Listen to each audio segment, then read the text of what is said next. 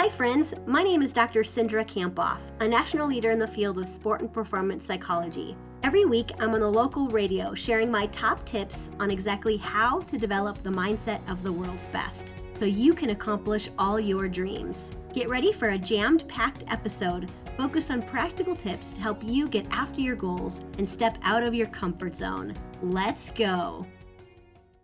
Good morning. It's great to be here, Lisa. Well, thanks for coming on. We're going to be talking about being impeccable with your word. I saw the title of this and I was like, oh, I get where we're going today. Let's talk about you have a quote to start us off with. Yes, this is by Don Miguel Ruiz. He said, speak with integrity, only say what you mean, and avoid using the word to speak against yourself or to gossip about others. What inspired this?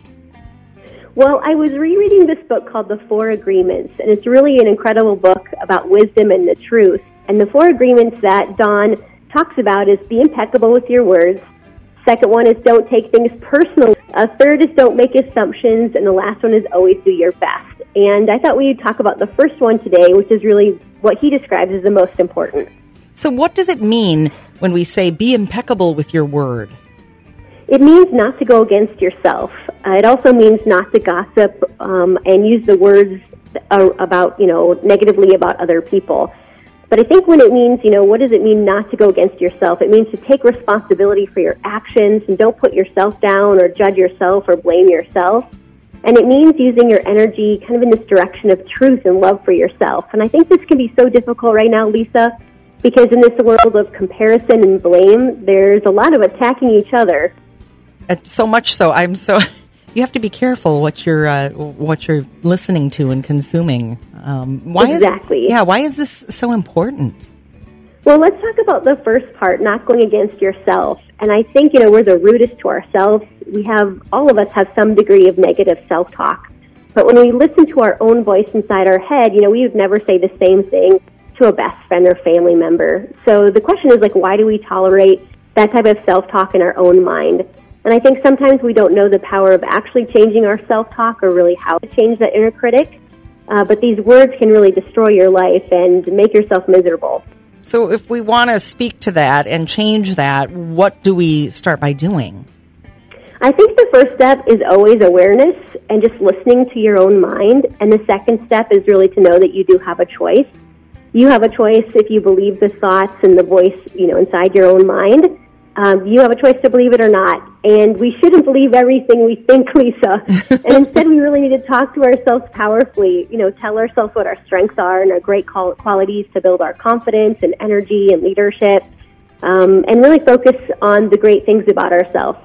Maybe even tell ourselves what we love about ourselves. Can you give us a little insight on maybe how you've applied it to your life? Sure. I read this book about 6 or 7 years ago, and I'm pretty good at focusing on my own strengths and telling myself, what I'm good at to build my confidence. But when I just said that part, love yourself, I thought, oh gosh, I need some improvement on that, right? So that's where my personal journey is, and that really does come from your inner voice and just working to keep improving that. It's a good thing to keep in mind as we head through this week. How do you summarize the topic for us today? I'd say, be impeccable with your words. That means paying attention to what you say to yourself and others. And be a silent listener to your own voice and your own mind. And just know that you have a choice to believe those thoughts or not when they're critical. And then remember to build yourself up to protect your confidence and your energy and your leadership. All right, so what's our power phrase that we should be repeating to ourselves? I will talk to myself powerfully. I will avoid using my words to speak against myself or others. And if people want more information about this, once again, what's the book that you were referring to called? And then how can we get in touch with you and find more information about what it is you do? Yeah, you bet. You can go over to Dr. Cindra, so DrCindra.com, and I do coaching and speaking. I'm a keynote speaker. And this book is called The Four Agreements by Don Miguel Ruiz. It's one of my favorite books of all time. So check it out. Really easy to read, short. Way to go for finishing another episode of the High Performance Mindset. I'm giving you a virtual fist pump. Holy cow, did that go by way too fast for anyone else? If you want more, remember to subscribe, and you can head over to Dr. Cindra for show notes and to join my exclusive community for high performers, where you get access to videos about mindset each week. So again, you can head over to Dr. Cindra. That's DrCindra.com. See you next week.